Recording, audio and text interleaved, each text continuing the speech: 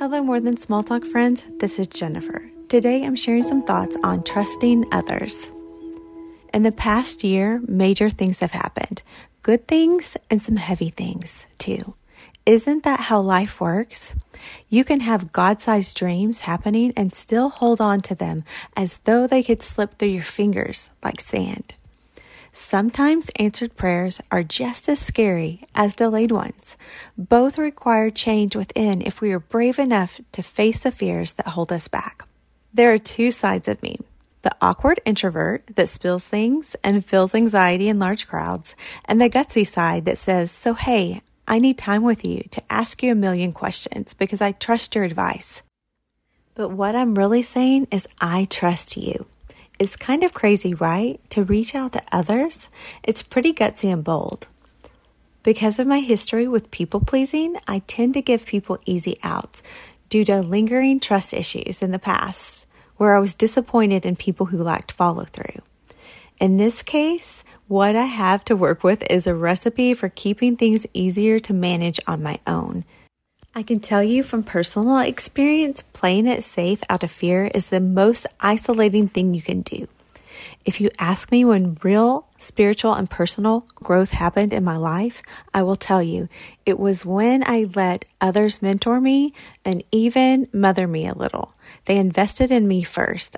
I looked at their character and their life and said, okay, I'll let you in, but you have to let me in too. That's kind of scary, right? In the past, to me, asking for help meant weakness. But because of wholeness I have found in Christ, I know He is my source and He alone supplies all my needs. If we want greatness in our lives, we have to surround ourselves with women and men who are doing life well.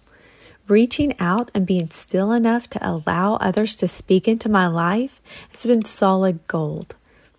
Who actually takes the time to talk with someone on the phone that they don't know very well when they sound a little panicky?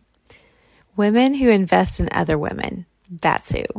What kind of man says, I don't know why I'm telling you this, but I know it's the Holy Spirit, and then tells you to make a list of what fuels you and what drains you, and gives you the best advice ever?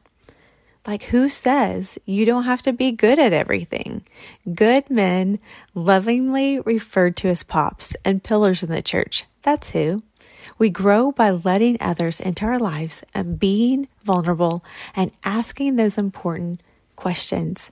Friends, we need each other. In Galatians 6:2, it says this, carry each other's burdens, and in this way you will fulfill the law of Christ. I pray that you find some room in your heart to be bold and brave and let people in.